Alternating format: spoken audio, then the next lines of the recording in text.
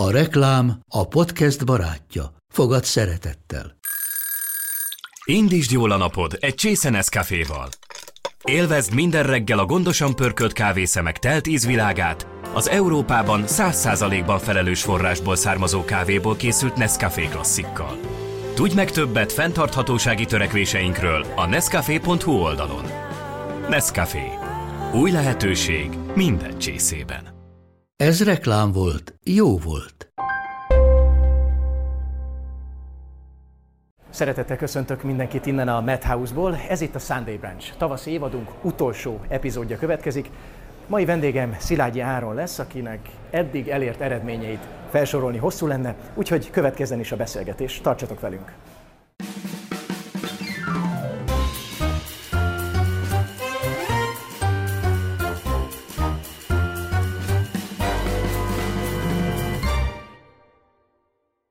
Szia Áron, nagyon örülök, hogy össze tudtuk hozni a beszélgetést.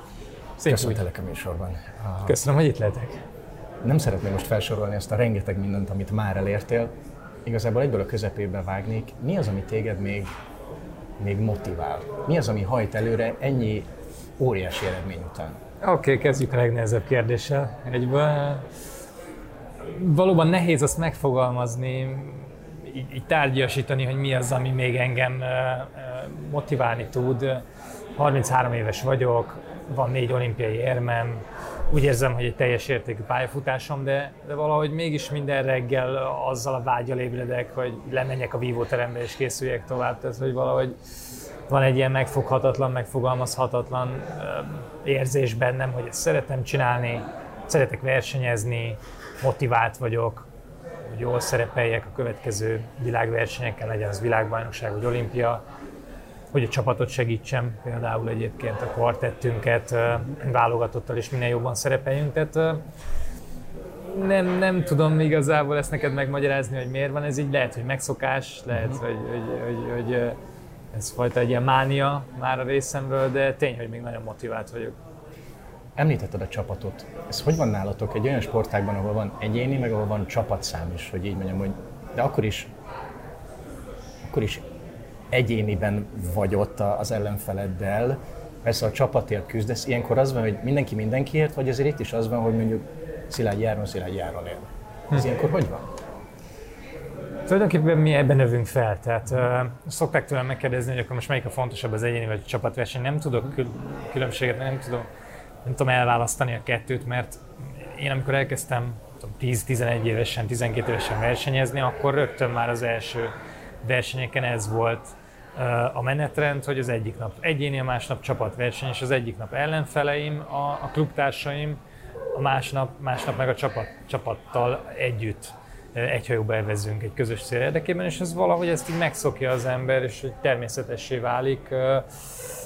Úgyhogy én nagyon-nagyon szeretem a csapatversenyeket, valószínűleg ez azért is van így, mert amikor én bekerültem 2007-ben a válogatottba 17 évesen, akkor ott váratlanul és rögtön nyertünk egy világbajnokságot. Tehát nekem az volt az első felnőtt válogatottbeli szereplésem. Ugye tartalék voltam, csak az egyik csapattársam, Lengyel Balázs kapott egy szívizomgyulladást, ő nem tudott kiutazni, és azért engem raktak be. És ezt a VB-t megnyertük, és azért úgy indítani 17 évesen, hogy egy aranyérem lóg a nyakadba egy világbajnokságon, az meghatározta a csapathoz való hozzáállásomat, meg a csapatversenyekhez. Tehát én azokat nagyon-nagyon szeretem, és ezért is vagyok büszke arra, hogy 2016 óta az összes EB, VB, olimpián érmesek voltunk, mert ez szerintem egy nagyon nagy eredmény, és erre legalább olyan büszke vagyok, mint a 3 olimpiai bajnoki címemre. Kívülről annyira egyszerűnek, olyan magától értetődőnek tűnik minden, ami a pályádat illeti. Mi volt az, ami mégis a legnehezebb volt neked, vagy amire azt mondod, hogy ott nagyon össze kellett szorítanod a fogadat. Emlékszel ilyenre? Volt ilyen pillanat, amikor azt érezted, hogy hú, ez most vagy összetör, vagy épít? Volt ilyen váltópont neked? Voltak komoly töréspontok azért ebben. Az első nagyon komoly az a nevelőedzőmnek, Gerevés Györgynek az elvesztése volt. 2008-ban tragikus hirtelenséggel, 62 évesen hunyt el. Senki nem számított erre, és én 18 éves voltam akkor, és ő a nevelőedzőm volt. Nem csak vívni tanított meg, hanem egy ilyen apa figura, egy mentor volt az én életemben, és nagyon-nagyon közel álltam hozzá, mint hogy általában a tanítványai, és amikor elment, akkor olyan légüles térbe kerültem, és nem tudtam elképzelni, hogy én egy másik edzőnél fogok majd iskolázni, meg hogy valaki nekem majd nem ő, hanem valaki más fog tanítani, képezni, a felkészülésemet irányítani, ez egy ilyen elképzelhetetlen dolog volt.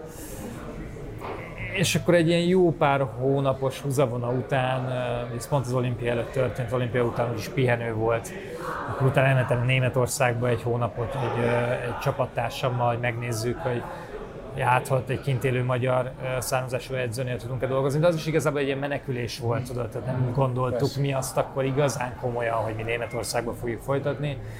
Nem is volt annak talán realitása, de az itthoni alternatívákat akkor még nem tudtam befogadni. És akkor ugye egy ilyen szűk fél év telt el, mire úgy megtaláltam az utamat. Egyébként Somlai Bélával folytattam, aki ugyanabban a teremben, csak a szemközti padon ült a nevelőedzőmtől 14 méter, egy pásnyi távolságra, és vele egyébként 7 éven keresztül nagyon sikeresen tudtunk együtt dolgozni, úgyhogy végül is megtaláltam a helyemet. Ez volt jellemző, hogy időt kellett hagyni magamnak, amikor ezek a töréspontok jöttek, például 2019-ben a hazai rendezésű világbajnokságon én nagyon akartam a győzelmet, nagyon arra számítottam, hogy na az lesz az én VB-n, minden mellettem szólt. Elő voltam a világranglistán, olimpiai bajnoki címvédő voltam, itthon volt, a hazai közönség előtt szerepelhettem volna jól, és nem tudom miért, de nem jött ki a lépés, és 32 között kikaptam egy japán sráctól. Hát az is egy nagyon nagy pofon volt, és abból is nehéz volt fölállni, de ott is az idő segített nekem, tehát ott is elmentem egy pihenőre, 1-2 hónapig vívótermet se láttam, feleségemmel voltam, barátokkal, családdal, és akkor úgy szépen lassan, amikor már azt éreztem, hogy na, most már szeretnék visszamenni a vívóteremben, na most már van egy kis pengelységem, akkor utána már minden helyre állt. Hol dől el a győzelem vagy a vereség? Ezt meg tudod valahogy fogalmazni, hogy az ember kellően fókuszált, vagy érzi a kihívást, hogy ezt az adott ellenfelet legyőzze? Van erre valami válasz, hogy ez hol dől el valójában? Szerintem a mi sportágunk ebből a szempontból az egyik legösszetettebb, mert most már nagyon fizikális, technikai, taktikai, de egyben rendkívül mentális is, és egyébként ez a legjobban az olimpiákon jön ki. Mert egy mezei világkupát szinte bárki meg tud nyerni, tehát van egy 50 ember. Mezei világkupát. 50 ember a mezőnyben, aki nem okoz meglepetést azzal, hogyha érmes, vagy hogyha akár megnyer egy világkupát, de az olimpia egy picit más kávéház. Tehát ott oda már az a krém megy el, akik tudnak vívni, akik már technikailag kifejlesztették, többkére fejlesztették szinte a dolgokat, akik taktikailag felkészültek, és az elmúlt fél évet arra szánták, hogy az ellenfeleket is kielemezzék, akik fizikálisan is ugye felépítették magukat, de ott mégiscsak kell valami plusz, ami ott a sikert meghozza, és nem is a sikert meghozza, hanem tulajdonképpen a félelmet előzi. Tehát ami segít leküzdeni az 5 karika misztikumától okozott lámpalázat, görcsösséget. Neked okozott ez ilyesmit, ez az 5 karikás lámpaláz? Te kaptad magad ezen, hogy ez mégiscsak olimpia? Igen, abszolút. És én abban a szempontból nagyon szerencsés helyzetben voltam, hogy én 18 évesen kint jártam Pekingben az olimpián. És nekem ott egy hatalmas tapasztalás volt egyéniben is, meg csapatban is vívni. 16 között estem ki az egyéniben, 7-ek lettünk a csapattal. A csapat az nagyon csalódás volt, mert ott éremesélyesek voltunk, de egyéniben nem számítottam arra, hogy én a legjobbak között leszek. Nem is lettem, de ezzel nem volt gond, de megtapasztaltam azt, hogy ez mennyire más verseny, mint egy világbajnokság. Tehát az, hogy bent laksz az olimpiai faluban, Kobe Bryant sétál el mellette, Djokovicot látod ütögetni a teniszpályán. Tehát, hogy velük egyébként volt bármilyen kapcsolatod, vagy ilyenkor minden sportoló, ahogy mi ezt képzeljük, lezár, fókuszál, azzal foglalkozik, ami a dolga, vagy egy picit megengedsz magadnak ilyenkor, hogy mondjuk Kobival egy pár szót válts, vagy egyébként van köztetek ilyenkor kommunikáció? Nincs nagyon. Pekingben ott részt vettem a megnyitó ünnepségen, vagy részt vettünk a csapattal a megnyitó ünnepségen, és a kínai ABC szerint sorakoztak fel a nemzetek, és vonultunk, a tornacsarnokból mentünk el a madárfészekbe, és ahogy kivonultunk a tornacsarnokból, ott már voltak szurkolók, meg önkéntesek hada, és ahogy kiléptünk, elkezdtek őrjöngeni a szurkolók, és hatalmas tapsvihar, és újongás, és minden, és hát ezt magunkra vettük, hogy ez akkor nekünk a magyar csapatnak szól, még meg nem láttuk, hogy mögöttünk a Dream Team, az amerikai kosárlabda válogatott sétálgat.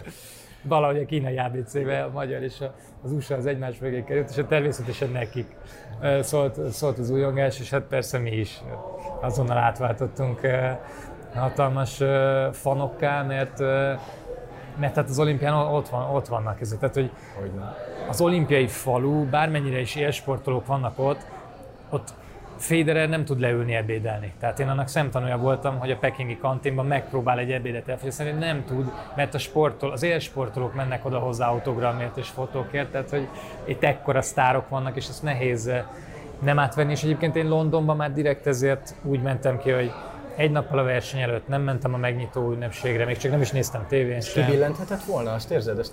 Azért hoztad ezt a döntést, hogy abból a mentális állapotból egy kicsit ez kihúzott? Úgy éreztem, hogy így tudok közelebb kerülni ahhoz a feelinghez, amit mondjuk egy világkupa élmény ad, amihez hozzászoktam egy szezonban, tudod, hogy kiutazunk, alszom egyet, vagy van még egy nap, edzem egyet, ráhangolódok, verseny. És ez bejött, és 22 évesen úgy éreztem, hogy erre van szükségem. Később, 4 évvel később Rióban, amikor az olimpiai bizottságból felhívtak és felkértek, hogy legyek én a zászlóvivő, akkor már egészen máshogy éreztem. Akkor már azt éreztem, hogy ezt a terhet elbírom. Sőt, nem, hogy elbírom, hanem hogy ez még segíteni is tud nekem. Mert lelkileg olyan többletet ad, olyan pluszt ad az, hogy én lehetek a magyar csapatnak a zászlóvivője. Mögöttem sorakozik fel a Team Hungary, hogy ezt be kell építsük a felkészülésbe, és hogy ez pozitív löketet kell, egy ilyen sokterápia-szerűen adni, ezt az egyik mentális felkészítőm, Kárpáti Robi mondta, és ez is bejött. Tehát nekem azért, én próbáltam mindig adaptálódni életkoromhoz, felkészülésemhez, mentális állapotomhoz, és azt szerint versenyezni. Arra lennék még nagyon kíváncsi, hogy egy sportoló, amikor készül akár olimpiára, de bármilyen nagy más megmérettetésre, mennyit érzékel a külvilágból? Itt igazából arra gondolok, hogy azok a történések, amik akarva akaratlanul, de valahogy azért beszivárognak a hétköznapi embernek és a mindennapjaiba. Egy sportoló ezt ki tudja zárni, most beszélek itt akár háború, infláció, ezek a mindennapi kérdések, amit csak mostában legtöbbször hallunk, ugye? Ezek beszivárognak, vagy nem? Ki lehet kerülni, ki lehet zárni, vagy nem? Mindennek van egy emberi oldala, én azt gondolom, és én is egy ember vagyok, megvan mindenről a véleményem. Politikai, társadalmi kérdésekről is, ezeket nem szoktam kommunikálni, mert nem érzem azt, hogy ez nekem feladatom, vagy hogy ezzel bárki is beljebb lenne, hogy én elmondom a véleményemet, de ezek megérintenek engem is. Szoktam erről a baráti társaságban, családban beszélgettünk is, szerintem sokszor komoly témákról is, de én ettől megpróbálom külön választani az én sportban elfoglalt szerepemet és feladatomat. Tehát én, amikor készülök egy versenyre, nekem ott nem ezekkel kell foglalkoznom, hanem csak a szemellenzősen az ellenfelekre és a következő alszóra koncentrálnom. Van egy módszered, tehát erre van valami technika, hogy lehet ezeket kizárni, vagy ezt megadja a mindennapi rutinod, az edzés, a felkészülés mind mentálisan, mind fizikálisan, vagy erre van valami külön módszer, hogy ezeket hogy tudom kizárni, és igazából érzelmileg leválasztani magam ezekről? Én 11-2 éve dolgozom már sportpszichológusokkal, és minden krízis egy picit más. Egyébként nagyon örülök, hogy az egyik pszichológusom, Faludi Viktor, egyébként krízisterapeuta, mert ez nagyon jól jött nekünk a tokiói felkészülés alkalmával. Ott ugye bejött a Covid 2020 évelején, tavasszal. Én akkor nagyon jó formában voltam, a 2 utolsó világkupát megnyertem. Ahogy hazajöttünk a luxemburgi világkupáról, 5 napra rá lenyilatkozták, hogy elhalasztják a tokiói olimpiát. Akkor még azt se lehetett tudni, hogy ez törlést jelent, fél éves halasztást, 1 éves, 2 éves, nem tudott senki semmit. És akkor az időre előre haladtával folyton jöttek új hírek, nem csak az olimpiáról, úgy általában lehet-e menni edzeni, lesznek a hazai versenyek, elindul a nemzetközi versenyszezon, és ezek folyamatosan változtak, és engem is folyamatosan máshogy érintettek meg, és ez egy állandó állandó adaptációt igényelt a részemről is, meg állandó figyelmet kellett arra fordítanunk, hogy én motivált maradjak. És voltak ebben hullámvölgyek, nagyon kemények. Tehát amikor azt tudtuk mondani, hogy jó, nem baj, nem tudjuk mikor jön a következő verseny, de megkezdjük a felkészülést, eltelt 2 hónap, eltelt 3 hónap, és még mindig csak nem is láttuk, hogy mikor versenyezhetünk, azért ott én is egy picit megcsömörlöttem az edzésekben. Aztán a vége felé meg már inkább az volt a probléma, hogy az a felépített szezon, ami a Tokiói olimpiával fut ki, és az a felkészülés, az nehogy kárba vesszen, nehogy az utolsó pillanatban mondják le az olimpiát. Az utolsó héten is még komoly japán politikusok, azt hiszem még egy miniszter is lenyilatkozta, hogy itt egyáltalán nem biztos, hogy lesz olimpia. És nekünk ebben kellett felkészülnünk, de nekem mindig az a tudat, az segít a leginkább, az a gondolat, hogy ezek a dolgok nem csak engem érintenek meg, hanem az ellenfeleimet is. És nekem nem az a dolgom, hogy mindent lerázzak magamról, hanem mindent csak egy fokkal kezeljek jobban, mint az ellenfelek. Nekem igazából csak ez a feladatom, és ez a gondolat ez szokott segíteni általában. Pszichológia bejött az életedbe, ugye el is végezted talán az egyetemet, és ez mit ad neked, mennyire gyakorlod, és miért pont a pszichológia? Azért végeztem el a Károlin az alapszakot, mert érdekelt.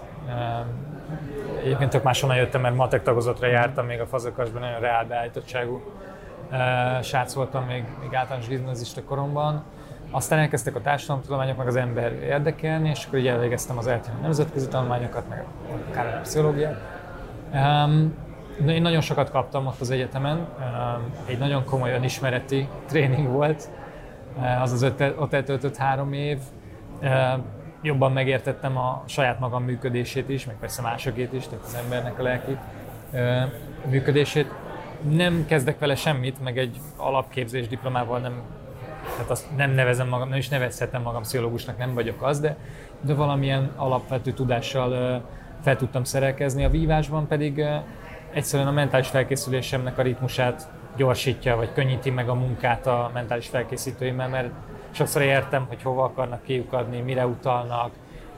Nyugodtan használnak szakkifejezéseket, mert érteni, tehát hogy kicsit megkönnyíti a munkánkat, de ezen túlmenően nem sok mindenre használom a papírt. Mint persze rengeteg sport, a vívás is egy nagyon emocionális sport, ahogy én így kívülről látom. Sokszor látjuk, hogy van, aki elsírja magát, valaki nem. Veled volt már ilyen, hogy egyszerűen odáig nőtt benned a feszültség, hogy megengedted magadnak, hogy elsírd magad? Vagy kaptad már magad ezen? Vagy akkor is tartja magát az ember?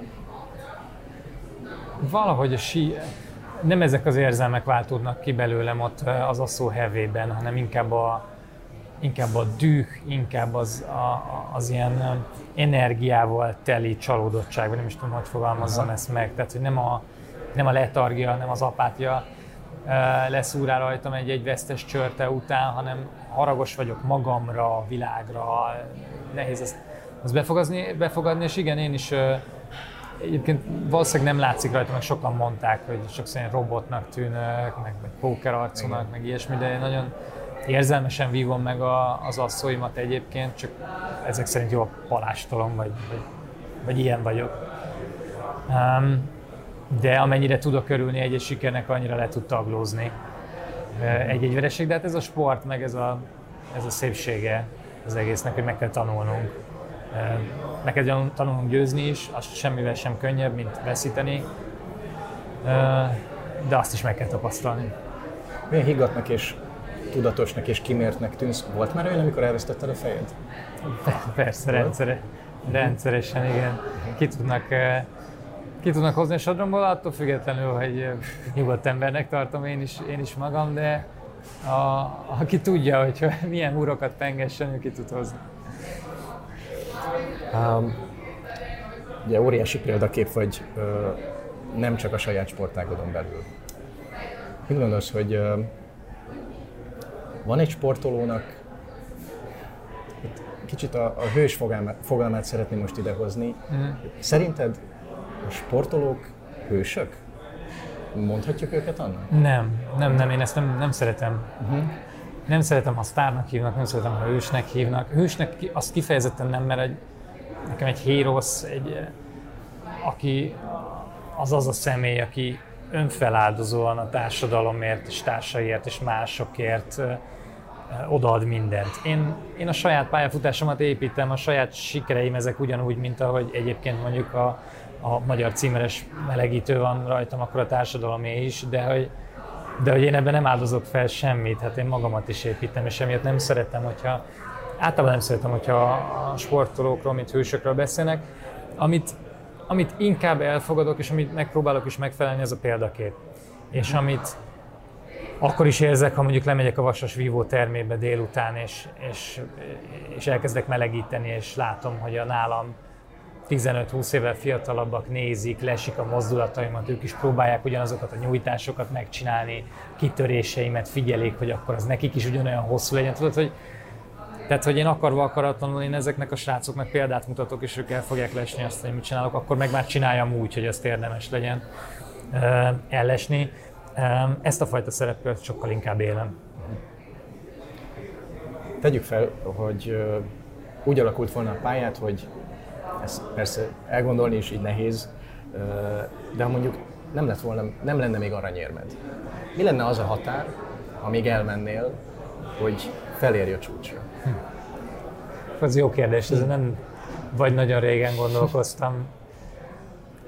Ugye én abban a helyzetben vagyok, hogy most már 11 éve nyertem az első olimpiai aranyérmemet, tehát hogy most már az emlékeket is nehéz előtúrni.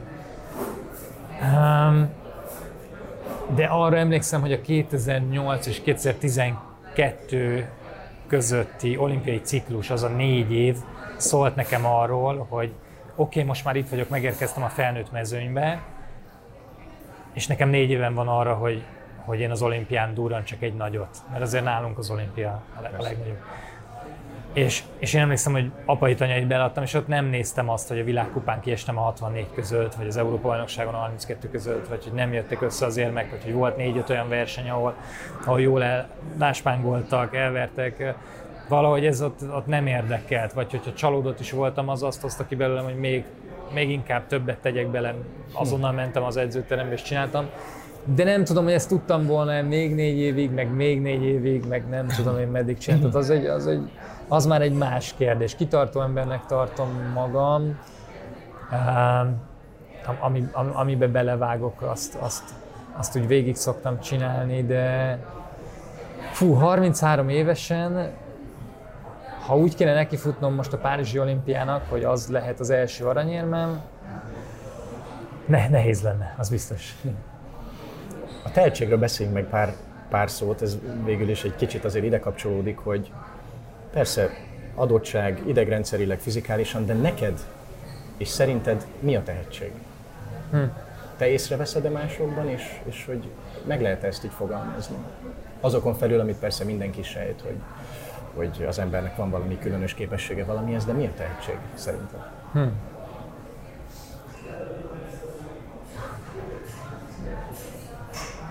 Nem tudok erre válaszolni neked. Pedig nagyon sokszor beszélgettünk sok emberrel, nagyon okos emberekkel is erről, és tudod, mit nekem valahogy a tehetség szorgalom páros, amit külön szoktak választani, az nekem nem jön ketté. Tehát, hogy én nem tudom ezt a disztingvációt meghúzni. Tehát, hogy nekem valahogy, lehet, hogy ez a saját tapasztalatom is, hogy nekem én egy munkás valaki voltam, tehát nekem akkor jöttek az eredmények, hogy dolgoztam. Tehát, és a mai napig, ha lemegyek az edzésre, ha nem figyelek oda, és csak úgy ösztönből, meg tapasztalatból akarom megvívni az asszóimat, a kadettok is megvernek. Mert nekem fókuszálnom kell, nekem koncentrálnom, nekem dolgoznom kell, én ilyen vagyok, és valahogy ezért én ezt a tehetség részének tartom, hogy valaki tudjon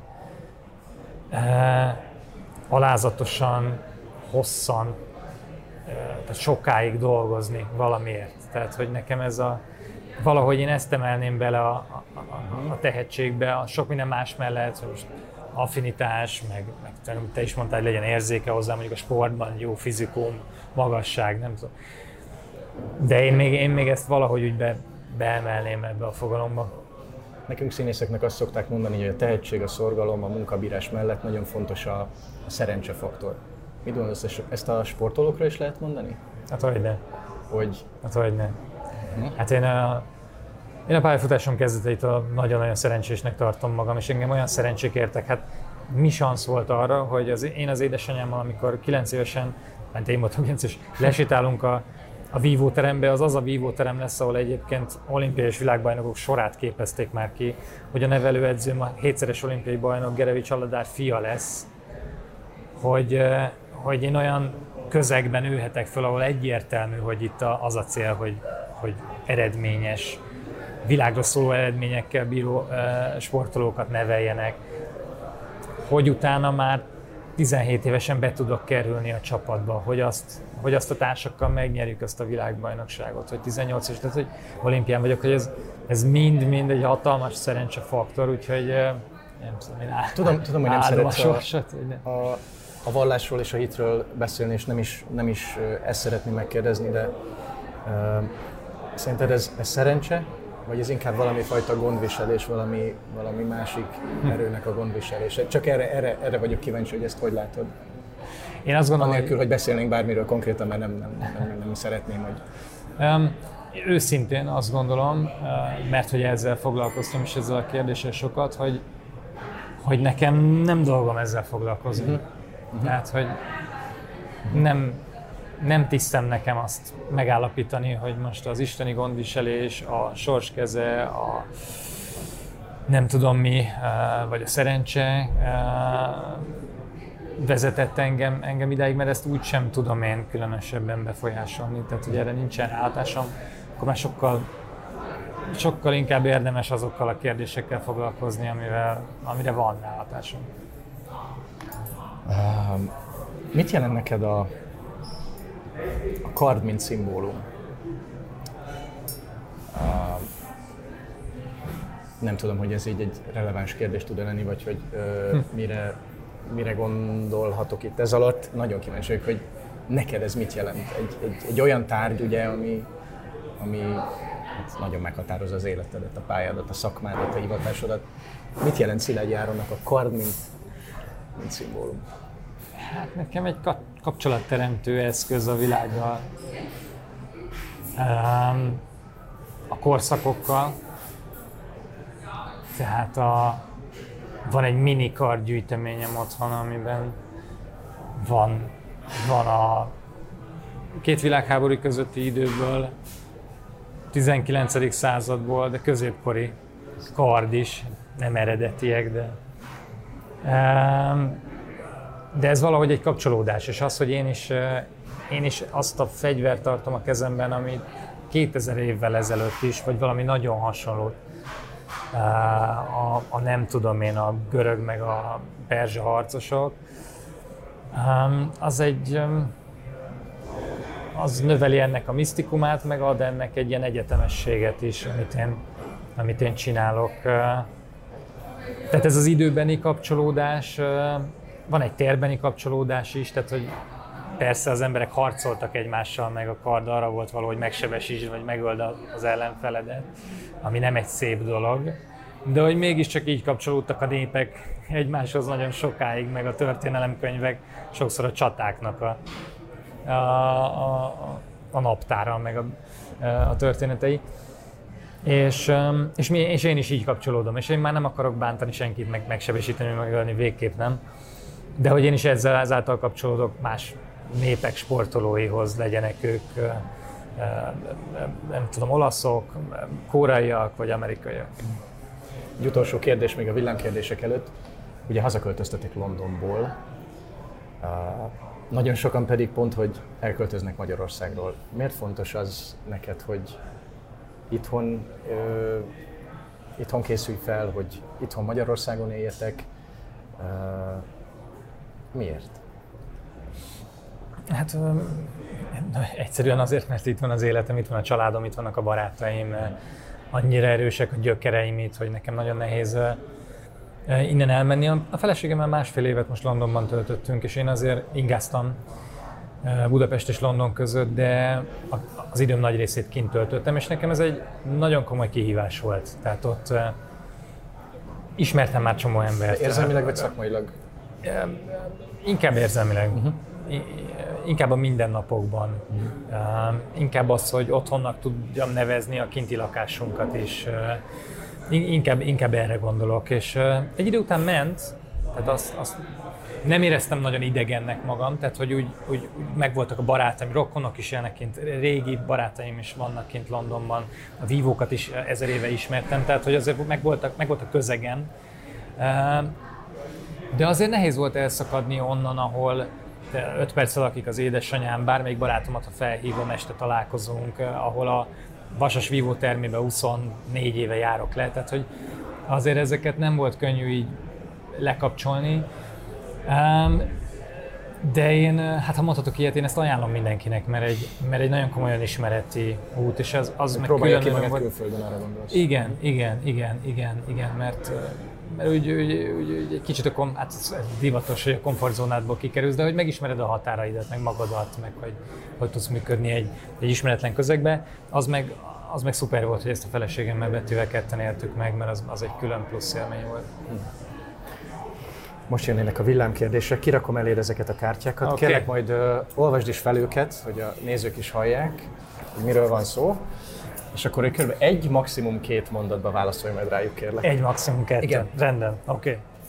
Na nézzük. Mi az, amit még nem értél el az életedben, de szeretnéd, hogy sikerüljön? Szeretnék csapatolimpiai bajnok lenni, szeretnék majd nagypapa lenni.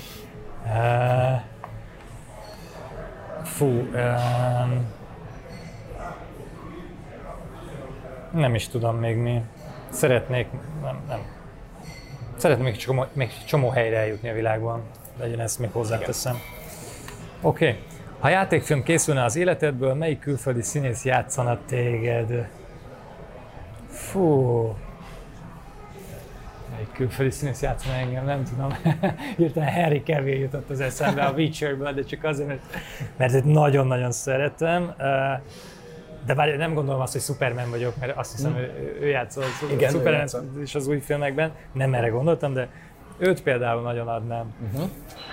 Ahhoz mondjuk ki kéne még egy kicsit gyúrnom magam.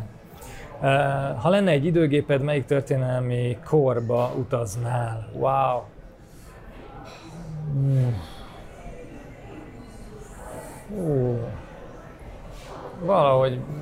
Valahogy így az ókor európai civilizáció bölcsője, nem is tudom, vagy görög poliszok, vagy Róma.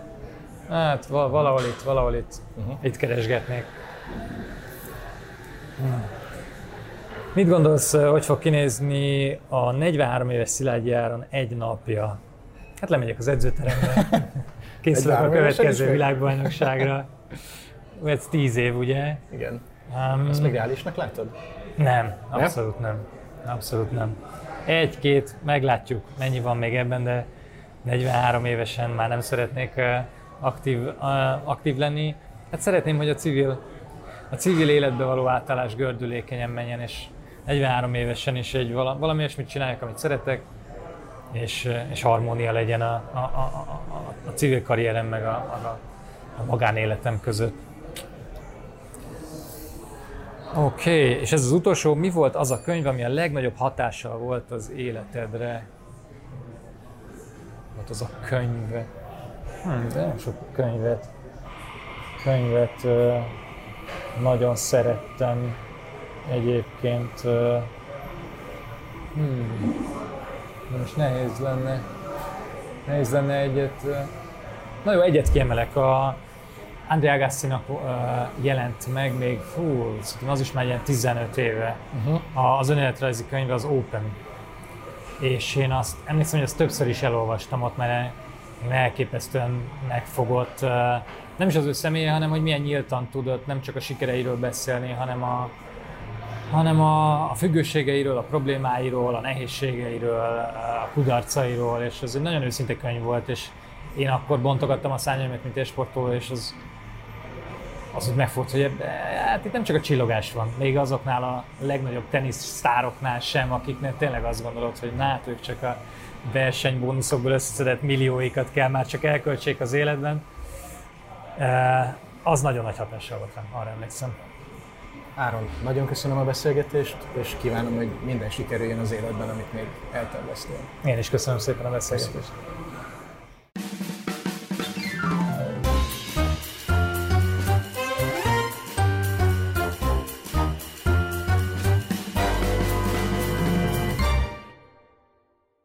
A műsor a Béton partnere.